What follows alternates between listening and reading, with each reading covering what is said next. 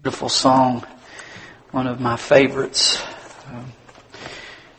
Of course, I love so much of Chris Tomlin's music, but I remember the first time I heard that, I cried at the drop of a hat anyway, but I was sitting there, tears just came to my eyes as I thought, man, that's the good news.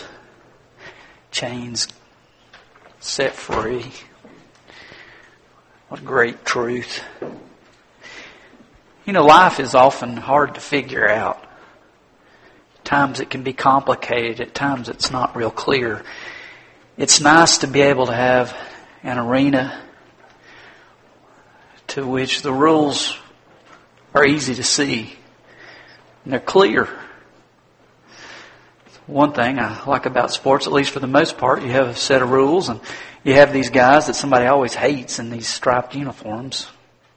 Referees, umpires, people that make sure the rules are enforced in a game. And man, if guys get out of line, start fights or whatever, they get kicked out of the game. They can't play in the game because you got to follow the rules. And you have a clock, and it's amazing. It's so precise, not only to the second, but to the tenth of a second. And a lot of times you have instant replays now, games that are televised, to make sure that the game stays in its boundaries, stays in its borders. But life's not always that clear. It's not always that precise as it is in a game. Another place where life is clear is a cemetery. Someone has said that everyone's level at 6 feet under. And there's a lot of truth to that. As much as we would like to deny the fact that we are all dying, there's evidence of it all around us. We are alive, but we move toward death. And that has to be dealt with. There's no way to run from that truth. There's no way to avoid it or to miss it, because we all are dying. The good news is that God knows that as well. And He's given us hope. In our culture, many people don't understand what Easter's about. They think the big miracle is that a bunny can have chocolate eggs. You know. But there's much more to this day than that. Another name for this day could be Resurrection Day. Because it is a day where the grave is empty, where death is overcome, and where there's victory. And what I want to do this morning is I want to go through the book of Luke and just briefly look at little snapshots at the ministry and earthly life of our Lord and Savior Jesus Christ, who is the risen one. And sometimes those of us who have been in church for so many years, we've heard the story and we've heard the story, and maybe for whatever reason, it's been a long time since we really heard the story. And so we want to begin and look in Luke 2 and then march on through and look at the great truth of the day. But before we jump in there, let's go to the Lord in prayer.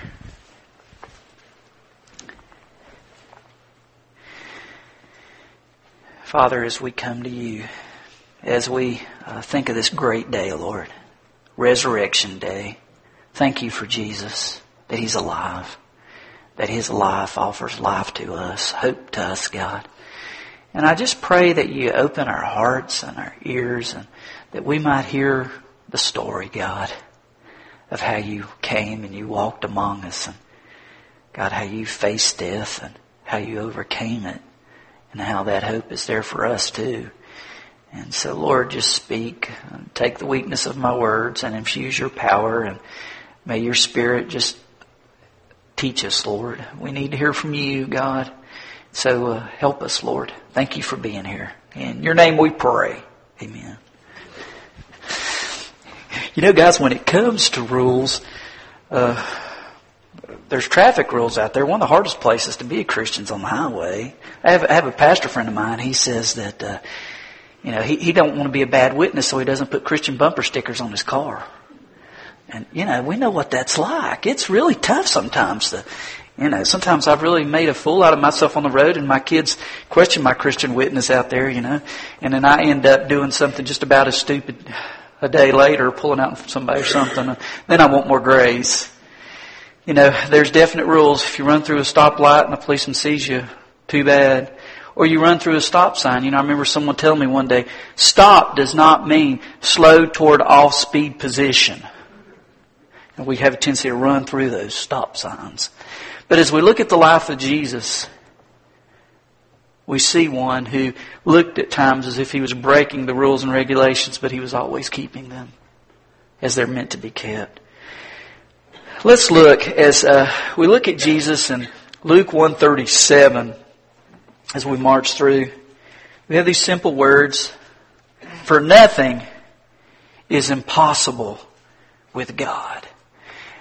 Now let's think about God as He reached out to us. Nothing's impossible for God. There was the virgin birth, which is the truth of when Jesus entered this world, His mother, flesh and blood Mary, that He was born of the Spirit of God Himself, the Heavenly Father. Joseph was a foster father,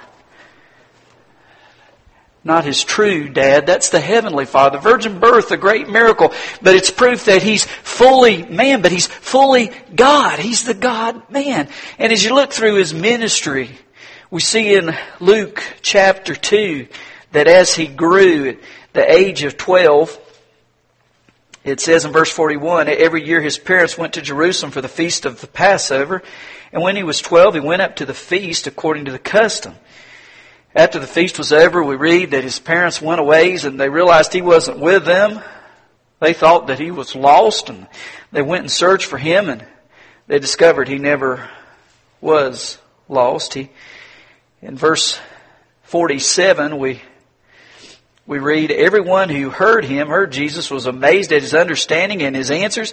When His parents saw Him, they were astonished. His mother said to Him, Son, why have you treated us like this? Your father and I have been anxiously searching for you. Why were you searching for me? He asked. Didn't you know I had to be in my Father's house? Jesus said, I wasn't lost. I was where I'm supposed to be. In my Father's house, doing my Father's work. Even at a young age, He was giving evidence of His true identity as He was showing others. Then we jump over to Luke chapter 4. We read about Him as He goes into the temple. He taught in the synagogues. Everyone's amazed. They praised Him. Then down in verse 17 of Luke 4, it says, the scroll of the prophet Isaiah was handed to Him. Unrolling it, He found the place where it's written, the Spirit of the Lord is on me because He's anointed me to preach the good news to the poor. He sent me to proclaim the freedom for the prisoners and recovery of sight for the blind, to release the oppressed, to proclaim the year of the Lord's favor.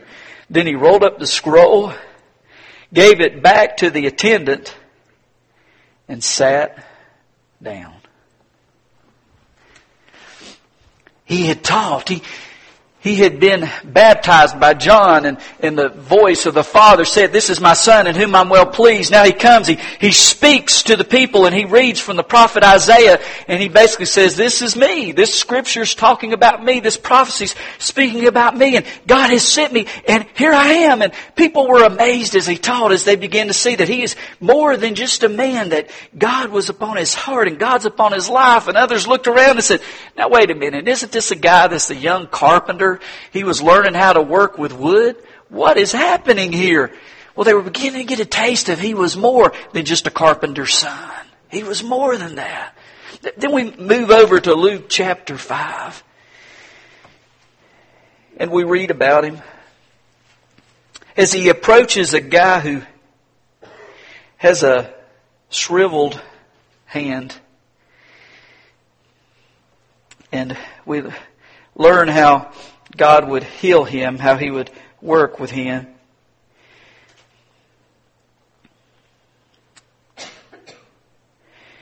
And we're told that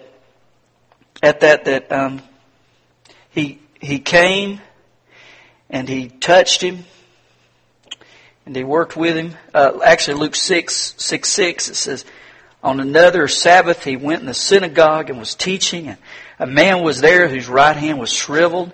The Pharisees and the teachers of the law were looking for a reason to accuse Jesus, so they watched Him closely to see if He had healed on the Sabbath. But Jesus knew what they were thinking and said to the man with the shriveled hand, get up and stand in front of everyone. So he got up and stood there. Then Jesus said to them, I ask you, which is lawful on the Sabbath, to do good or to do evil, to save life or to destroy it? He looked around at them all and then said to the man, stretch out your hand. He did so, and his hand was completely restored. But they were furious and began to discuss with one another what they might do to Jesus. Why were they mad? Because they were used to being the referees. They were used to being the ones who interpreted the rules of how to follow God and serve God and how to be good people who obey God. And when God came before them, He basically was saying, you're not the referee, you're not the umpire, you're not the one that calls the shots. And they got angry. And they basically struck back and saying, you're not the one to call the shots to tell me how to live and to tell others what's right in serving and obeying God. It's my life. I'm in control. Jesus came, He changed all the rules, and they became furious. And the sad thing is, there's no way to really fight against God. If we don't like what He's doing, guess who's going to lose? I'm going to lose. And you're going to lose. We have to bow our hearts to God. They came and they were angry as He spoke because He didn't follow their ideas. Jesus was not some milquetoast or a mild pet. He's Lord. He's in charge. And then we find Jesus as He ministers, as He takes the 12 apostles, as He finds time where He needs to go and to be set apart, to pray, to be in solitude with a Heavenly Father, as He ministers to great crowds who come before Him who are so needy. And He didn't turn people away, but He loved people, and He invited people to come to Him, and He touched them, and He healed them, and He ministered to them, and He had time for them. And then He was betrayed. His disciples were looking for someone who was going to bring in a kingdom and make life easy, but really He came to die. In Luke 22, we read about how things got bleak. Starting at verse 47. It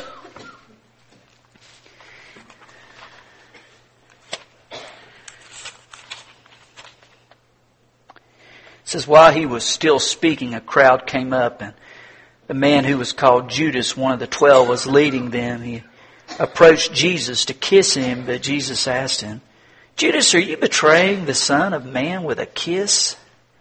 When Jesus' followers saw what was going to happen, they said, Lord, should we strike with our swords?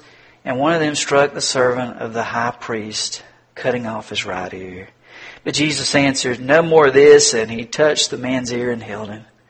Then Jesus said to the chief priests, the officers of the temple guard, and the elders who had come for Him, am I leading a rebellion that you come with swords and clubs?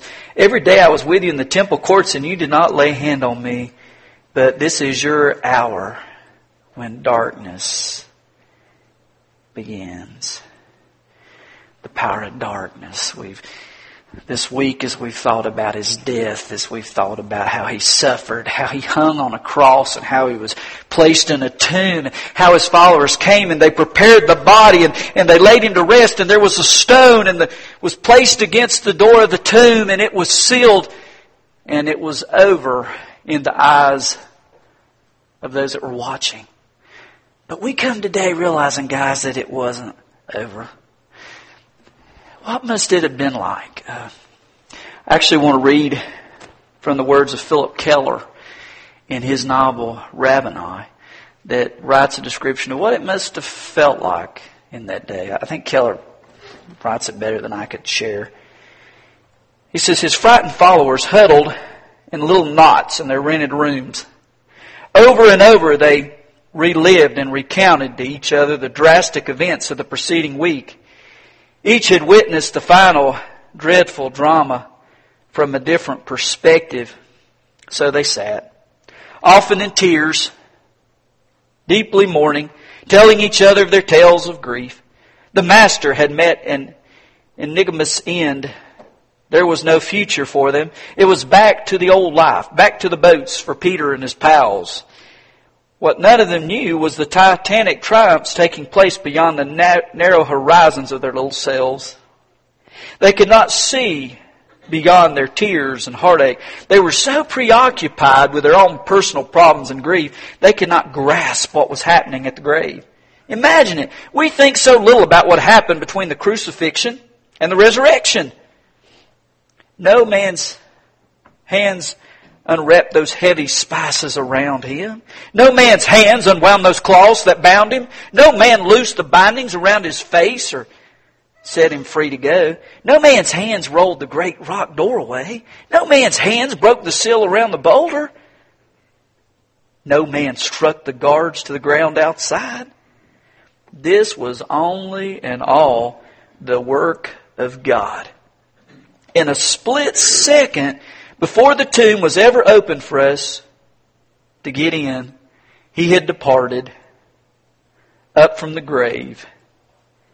He arose. He arose. What was that stone like? That stone that was rolled away. This is Merrill Tenney's description of that. He says, many of the tombs in Palestine were hollowed out of soft limestone, leaving a low doorway for access. Outside the doorway and parallel to the wall of the tomb, a narrow inclined groove was cut in which was set on edge a large circular stone, usually weighing not less than a ton, often more. While the tomb was vacant, the stone was held at one side by a cleat or small block placed beneath it. After a body was placed in the tomb, the cleat was removed and the stone settled in place, covering the door completely. Because of its weight, it could be rolled back only by the united effort of several strong men. It made an effective barrier against vandalism and robbery. It could not have been moved by the women, nor the disciples assembling a large group could do it with maintaining secrecy. No, God moved the stone to let us in. That's a good news. You see, what's impossible for man is possible for God. You know, certainly there was a heavy fog covering the graveyard, and as the ladies carried spices up that hill, as they went to the tomb and they met those dazzling angels, and surely it was magnificent as they fell and they heard the voice, "Why are you here looking for the living among the dead? He is risen." Man, what a message! What a hope! And sometimes we hear it so much we forget how awesome that must have been. How dazzling it must have been. Looking for the dead, and He's the living one. He's not there. The angel said, "God, He's not in the tomb, ladies. He's gone. He's alive. He's risen." You're looking in a cemetery for one who's alive. You know, it's interesting. In Sunday school, we looked at Matthew 28, and there's something here almost humorous we overlook in Matthew 28 about what the soldiers were instructed to say about this empty tomb.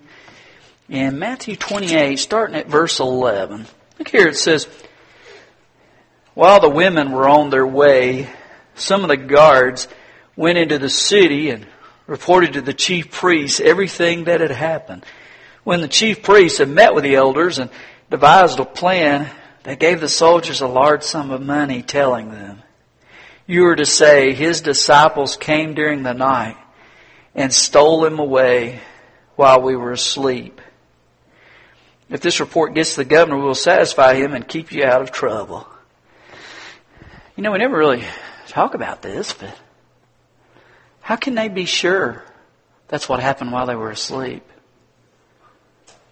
I mean, when you're asleep, do you remember everything that happens? I think I told you guys a story. One of the most amazing things, one time when I ordered pizza, my dad was asleep and he ate pizza while he was asleep. But he didn't remember he ate the pizza while he was asleep. And we don't remember what happens either while we're asleep. What a stupid argument. You didn't really know what was going on while you were asleep, guys. You're just saying, we don't really know what happened. Well, I'll tell you what happened. The stone was rolled away. And it was not rolled away by people, it was rolled away by God. The stone wasn't rolled away to keep Him in, it was to keep us out until the appropriate time. To see that Jesus was alive. And that He was Lord.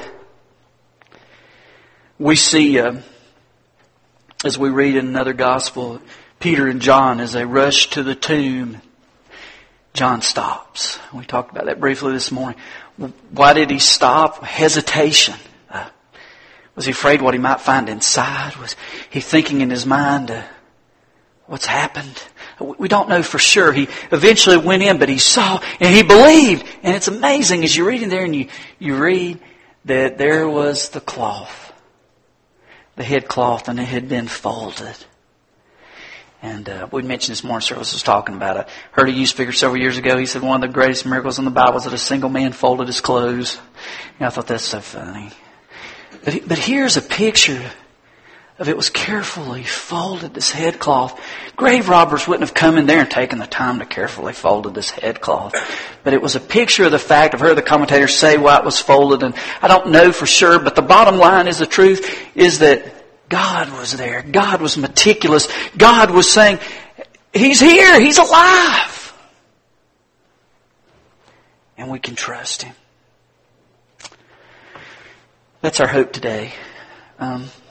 As I close, just a couple of statistics in our culture.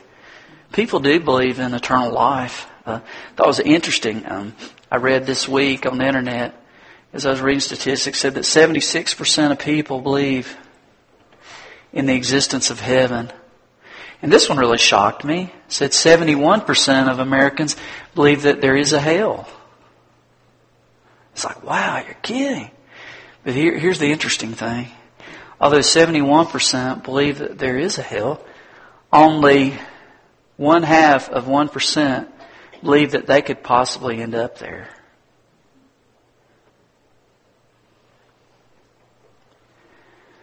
We're all headed toward death. And I don't know any preacher that likes to talk about the reality of hell or condemnation. Well, there might be a few. Okay, I take that back. But I certainly don't like to. You know, the truth is the Bible says that we all are undeserving of His grace. None of us deserve His mercy. But the truth is He loves you with all of His heart. He loves all of us, guys. He loves us so much that He came and He lived. And man, did He live. But the whole time that He lived, it was with a purpose to die. And do you know why He came to die? So that you might live. And that I might live.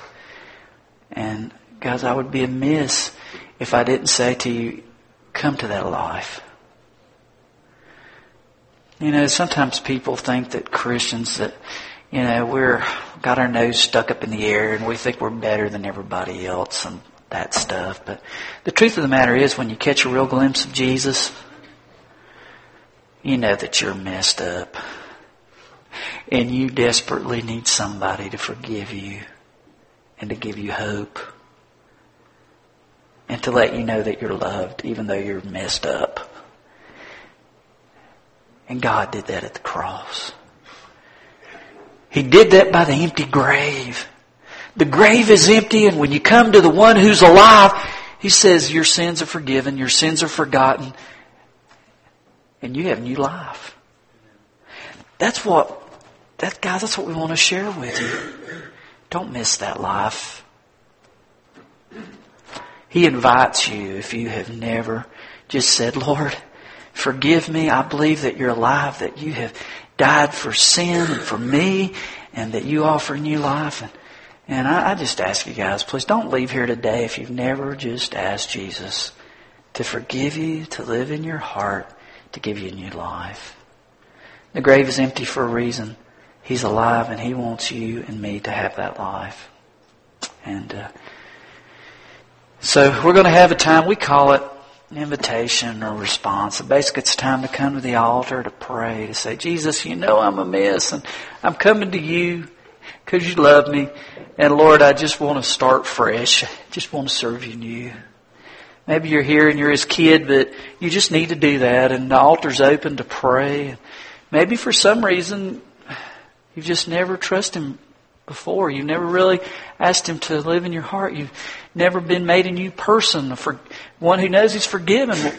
It's for you to come to pray right where you are, to come forward before people. Because He says to do that. It cements a decision to come before God's people and say, you know, Jesus changed my life today. He made me new. And it's new, and so I want you to know. You may need to come for that reason. Or you may need to come to be baptized, which is a picture of that, to say, Jesus has changed my life. He's come, He's lived inside, but I haven't shown you what He's done in my life. And so I want to come and enter the baptismal waters and show you that Jesus is real to me. He's forgiven me and He loves me. Guys, we just want to do business with God. We're going to pray. I'll be at the front, stand, sing. If God's spoken to you, come. Just to say yes to Him. Let's pray. God, it's good to be in your house today, God. Resurrection Day. The Lord is risen. He is risen indeed. And Father, it's certainly not because we deserve you. It's certainly nothing we've done. Nothing that we can boast about. It is simply the fact that you in your perfect love are alive.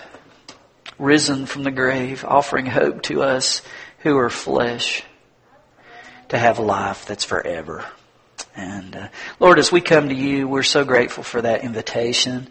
And Father, I just pray that as the invitation's extended this morning, God, that our hearts and ears are open, and however you're speaking to us, that we might respond today, that we might say yes to how your Spirit tugs at the heart. And Father, just speak to us and may we obey. Thank you for allowing us to be here today to worship you, the risen Lord. Lord, we love you. Father, just bring us to you. In your name we pray. Amen.